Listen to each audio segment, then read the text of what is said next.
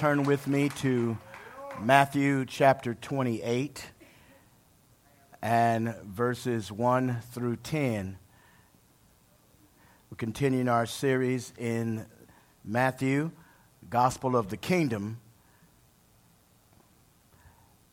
Chapter 28, verses 1 through 10 from the ESV reads as follows. Now after the Sabbath, toward the dawn of the first day of the week, Mary Magdalene and the other Mary went to see the tomb.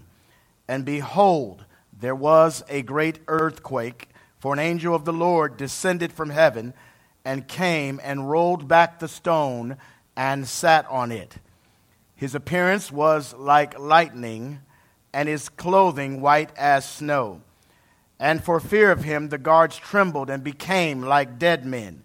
But the angel said to the women, "Do not be afraid, for I know that you seek Jesus who was crucified.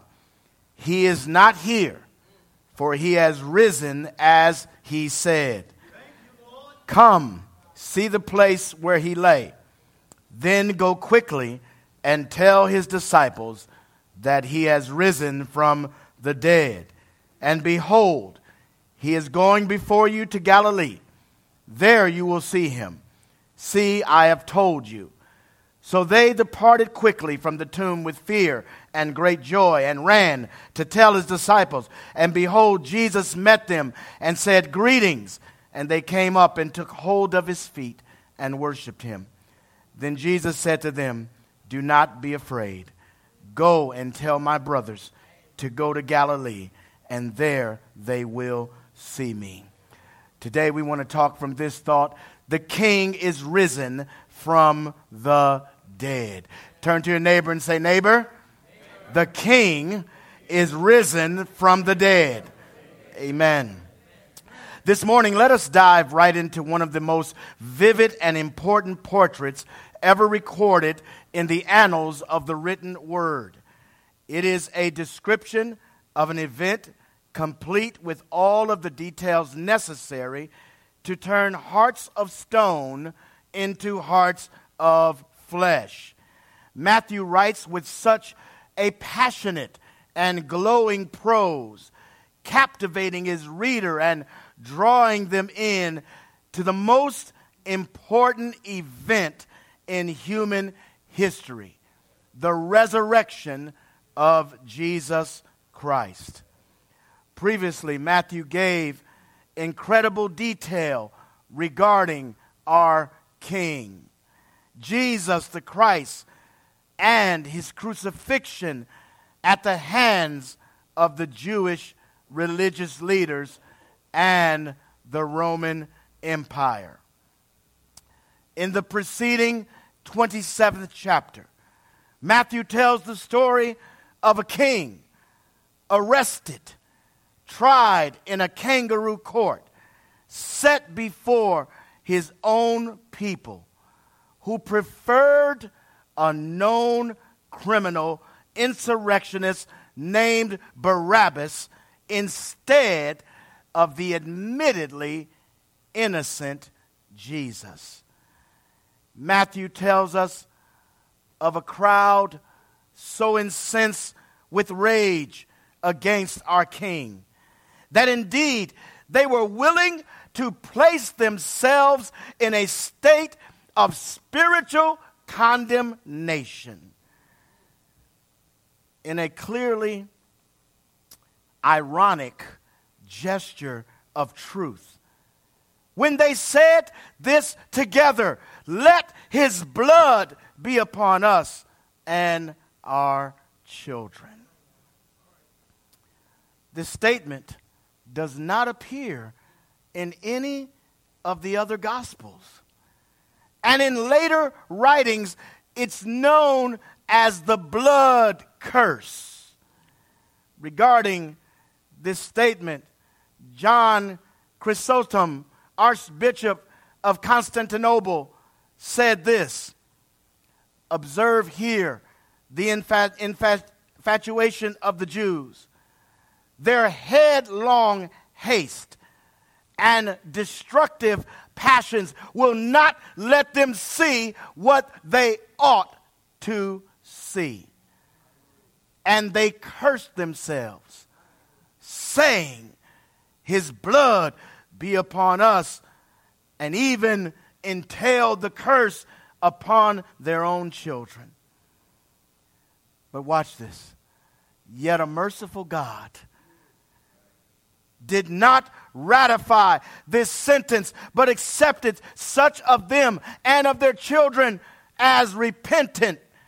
For Paul was among them, and many thousands of those who in Jerusalem believed. In addition, my brothers and sisters, to subjecting our king to the indignities of choosing Barabbas over him, Matthew accounts for the details of the crucifixion, the agony of the cross, and the mocking of those who witness his suffering in a vivid prose. Matthew says they cast lots, they gambled for his clothing. They offered him bitter and potentially poisonous drink. They hung him between two terrorists who also had the nerve to mock him. They even dared our king to selfishly use his power to save himself. Our King of Kings, forced to die under a sign that mocked him as King of the Jews. Here Matthew gives us a clear indication of what it took for our King to become ransom for our sin. This death was so horrific that even the Father turned his back on his Son. Our King, who had always called out Father when referring to God, now cries out, my God, why hast thou forsaken me? Matthew wants us to know that indeed the Father forsook his own Son because he loves us so much. Seems like we ought to get excited right there. So now the King is dead, taken from a wooden cross, placed in a new tomb owned by another man, Joseph of Arimathea. It is clear, brothers and sisters, that Jesus could borrow a tomb because he would not need it long. I wish I had somebody here today. It is here where we now see Matthew in this 28th chapter give us an account of the glorious event known as the resurrection of Christ. Let us unpack this text together. Matthew 28:1 says, now after the Sabbath, toward the dawn of the first day of the week, Mary Magdalene and the other Mary went to see the tomb. Now the Greek New Testament more literally reads, as the first day of the week was dawning. This is the time, as Jesus said, on the third day at the tomb. Matthew accounts for two women, Mary Magdalene and another Mary. Mark chapter 16:1 explains to us the reason they go to the tomb: to anoint the body of Jesus in order to give him a more appropriate embalming. It does not seem that they expect nothing more than to find the body of Jesus and to carry out their somber task. But when they get there, Matthew says, and behold, there was a great earthquake, for an angel of the Lord descended from heaven and came and rolled back the stone and sat on it. His appearance was like lightning, and his clothing white as snow. And for fear of him, the guards trembled and became like dead men. This is the second earthquake in 3 days. There was one when Jesus died. It was so powerful that the centurion who guarded him said, he must have been the Son of God. Look at somebody and tell them, God will shake up your world. Now another great earthquake. The word for great in the Greek is mega. Mega. Why an earthquake? Earthquakes in Scripture are tied to divine activity. It's like God is saying something big just happened. Added to the earthquake is the appearance of an angel. The angel of the Lord descends from heaven. Down he comes, grabs the stone over the front of the tomb and rolls it back. Now, John says that he flung it aside and sits on it. What took several men to put in place, the power of the Lord flung it aside. Somebody got some stones in their life today, and you just need God to fling them aside. Hallelujah.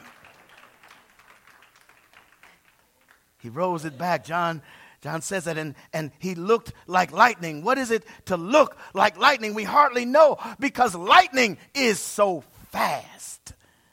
Imagine the brightness of lightning on a sustained basis. He is just that radiant, so brilliant that they could hardly look at him. The effect on the Roman guards is what the military now calls as being shell shocked. It means that one is so overwhelmed by something that you are effectively paralyzed. They became like dead men, frozen in that moment. This is the guard at the tomb that was reinforced at the word of Pilate. Pilate said, send many troops. This tomb was made as secure as much as they were humanly able. These are not raw, new recruits. These are the best they had. And if you know the Roman army of old, that is saying that they sent the best of the best. Yet even they cannot handle it. The earthquake, the sight of the angel of the Lord, it freezes them in fear. Now look what happens next. But the angel said to the women, do not be afraid. For I know that you seek Jesus who was crucified. He is not here, for he has risen as he said. Come, see the place where the Lord lay. Then go quickly and tell his disciples that he's risen from the dead. And behold, he is going before you to Galilee. There you will see him. See, I've told you. It's curious that what paralyzes the hardened Roman soldiers doesn't affect these followers of Jesus in the same way. Are they bewildered? Of course they are. Are they afraid? Yes, indeed. Anyone would be afraid at this sight. The angel's first words are to reassure them. Don't be afraid. Like these fellas over here that are frozen, that are stuck. Don't be afraid. Don't be afraid. And then the most wonderful words of announcement ever made. He is not here. Oh, I wish I had somebody today. He is not here. He is risen as he said. Did they understand? Probably not. The fact is, they were not expecting this. These women came carrying spices and materials to complete the burial process. They weren't anticipating anything. The angel invites them to look in the tomb for themselves. See where he lay. You will see he's not here. And I want to throw this in for free for you today. There are many of us that are burdened by many things. You need to take a moment and look and see that he's not in the tomb. He has risen just like he said. The fact, though, that the tomb was empty was not in itself proof of the resurrection. Later on, the Pharisees will try and spread a rumor that his disciples stole his body. And the scripture says that rumor persists even to this day. Tomb raiders, not tomb resurrection. But you combine the empty tomb with an angelic appearance and a major earthquake, and it makes you start thinking, doesn't it? Maybe Jesus was risen. Now comes the moment for these women. So they departed quickly from the tomb with fear and great joy and ran to tell his disciples. And behold, Jesus met them and said, "Greetings." They came up and took hold of his feet and worshiped him. As they were reacting in a very understandably human manner. That is, they were filled with joy and the overpowering urge to find those who walked with Jesus, those who were likely hurting just as they were, those who did not know the next turn in the road in their own lives. These women were running to share the news they received from the angel. He is not here. He has risen as he said. This is why the truth of the gospel must be preached, shared, and heard in the ears of those who need it the most. It is a message for those in the despair of sin that changes their mourning into gladness. Is there anybody here today that had your mourning changed to gladness? Is there anybody here that had your sadness changed to celebration? Everything changes when you believe the gospel. Some came today in various states of mourning, but you can leave today in gladness because he's not in the tomb. Oh, I wish I had somebody here. He's not in the tomb. He's risen just like he said. They were on their way, these women, to share this great news. They saw a familiar face. Now, I can imagine as they looked in the distance, they looked like, no, I can't. It favors. He's about the same height. He has the same features. But what he's wearing looks different than the last time that we saw him. They looked and they saw this familiar face, and then they heard a familiar voice say, "Greetings." Now, the church I grew up in, every now and then they would sing that old song. I heard the voice of Jesus say, "Come unto me and rest." You see, Jesus was standing before them, the final proof necessary to confirm what the angel had said. Truly, he has risen. Notice their reaction to the risen Savior. They took hold of his feet. They took hold of his feet, and they worshiped him. Now, Matthew wanted us to know that Jesus was risen in the flesh, that he was not a spirit, because no one can take hold of a spirit. Indeed, he was risen in the flesh, which would dispel the false teaching of those who did not believe in a bodily resurrection. Then Jesus gives some instructions to the women. Jesus said to them, "Do not be afraid. Go and tell my brothers to go to Galilee, and there they will see me. He tells them not to fear. He gives them a task. Go and tell my brothers. I love that phrase, my brothers.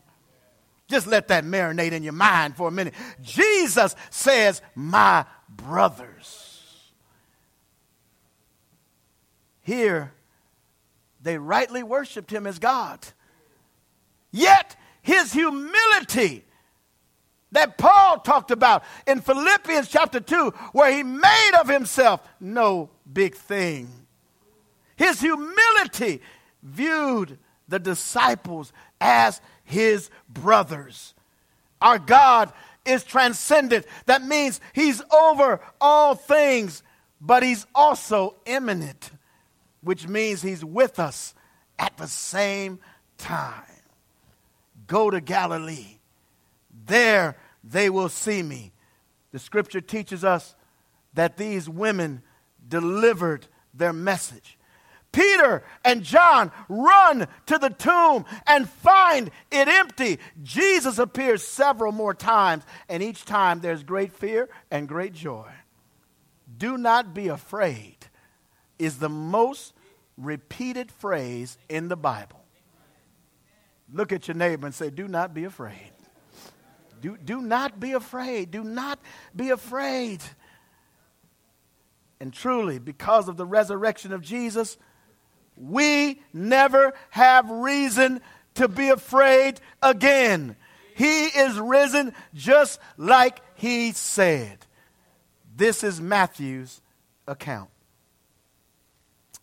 An event as magnanimous and monumental as the resurrection of Jesus is bound to leave us, brothers and sisters, with questions that beg answering. Perhaps the most important of these is, what does this mean? It certainly means many things, but right here, right now, I invite you to focus your attention on the future. What does this resurrection mean for your future? There is one thing true about our lives. We remember the past and live in the present. But at some point, we are confronted with the possibilities of the future. I know this is true in my own life. My past is well remembered by me, and unfortunately, by many who know me. Okay, come on, say something if you just wish you could wave a wand and all your friends and loved ones would forget all the crazy stuff you did. Huh? Come on, walk with me here. You know, I was the kid that God chose for ministry at a young age, and many said of me like they said of Jesus, can any good thing come out of Raymond Dix Jr.? I was the one who surprised people then, and may still be surprising people now with the reality that God is using me in this way. My humility is in the truth that even now God is using a person so undeserving as I to preach his gospel and share his word.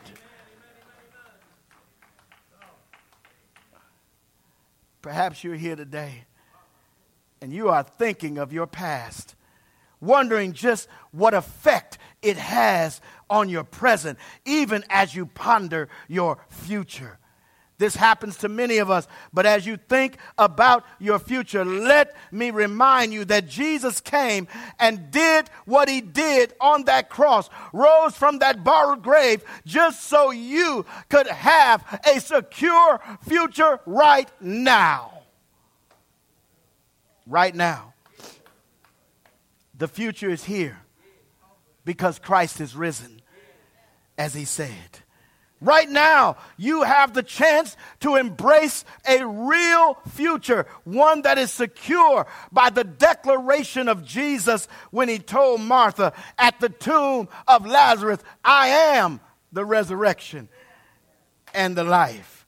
See, Martha was saying, you don't understand, Lord, my brother has been in the grave 4 days, and the people were saying, we can't roll this stone back. It's a smell that's going to come out. By now, 4 days, he stinketh. Oh, I wish I had somebody that really connected that this morning. Some of us been in our sins so long. Oh, I wish I had somebody. Some of us been there so long we don't realize that sin stinketh.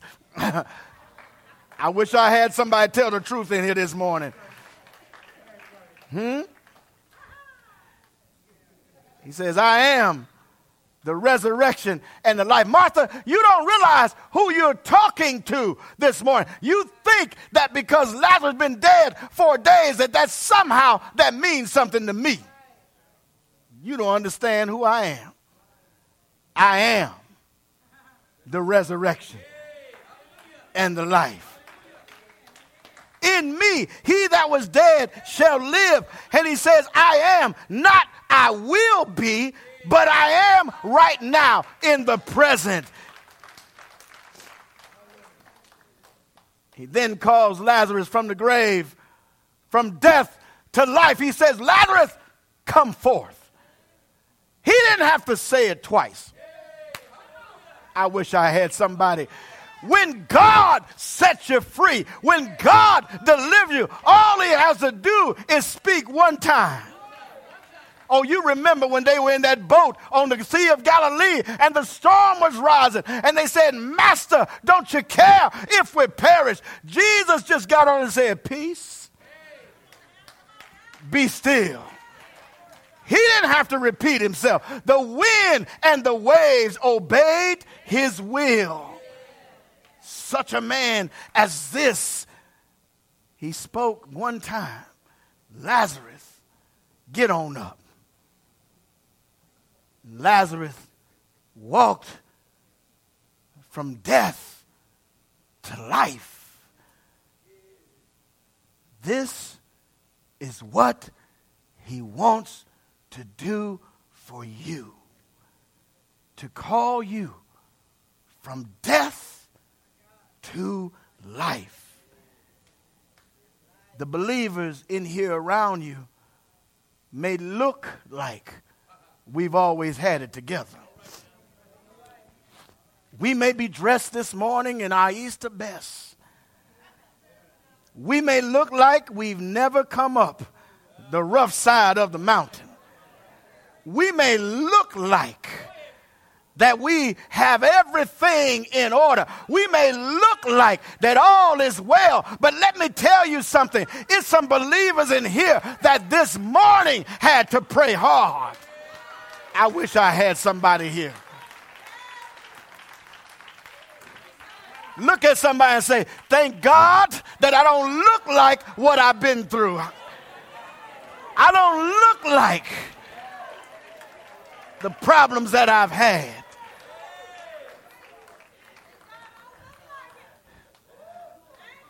See, because when they took Lazarus out the grave, Jesus said something to him. He said, get them death clothes off of him. I wish I had somebody here. When you come from death unto life, he takes off your dying shroud and he puts on your resurrection garment. That resurrection garment is a praise garment.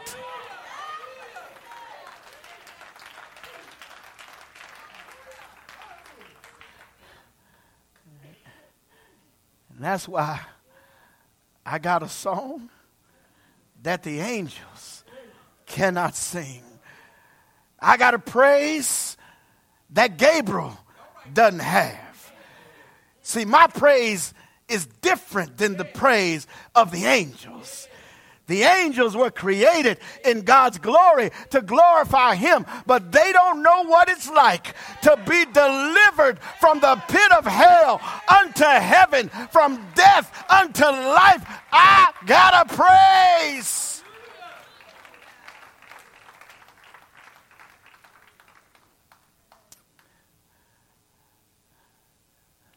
God's kingdom is here.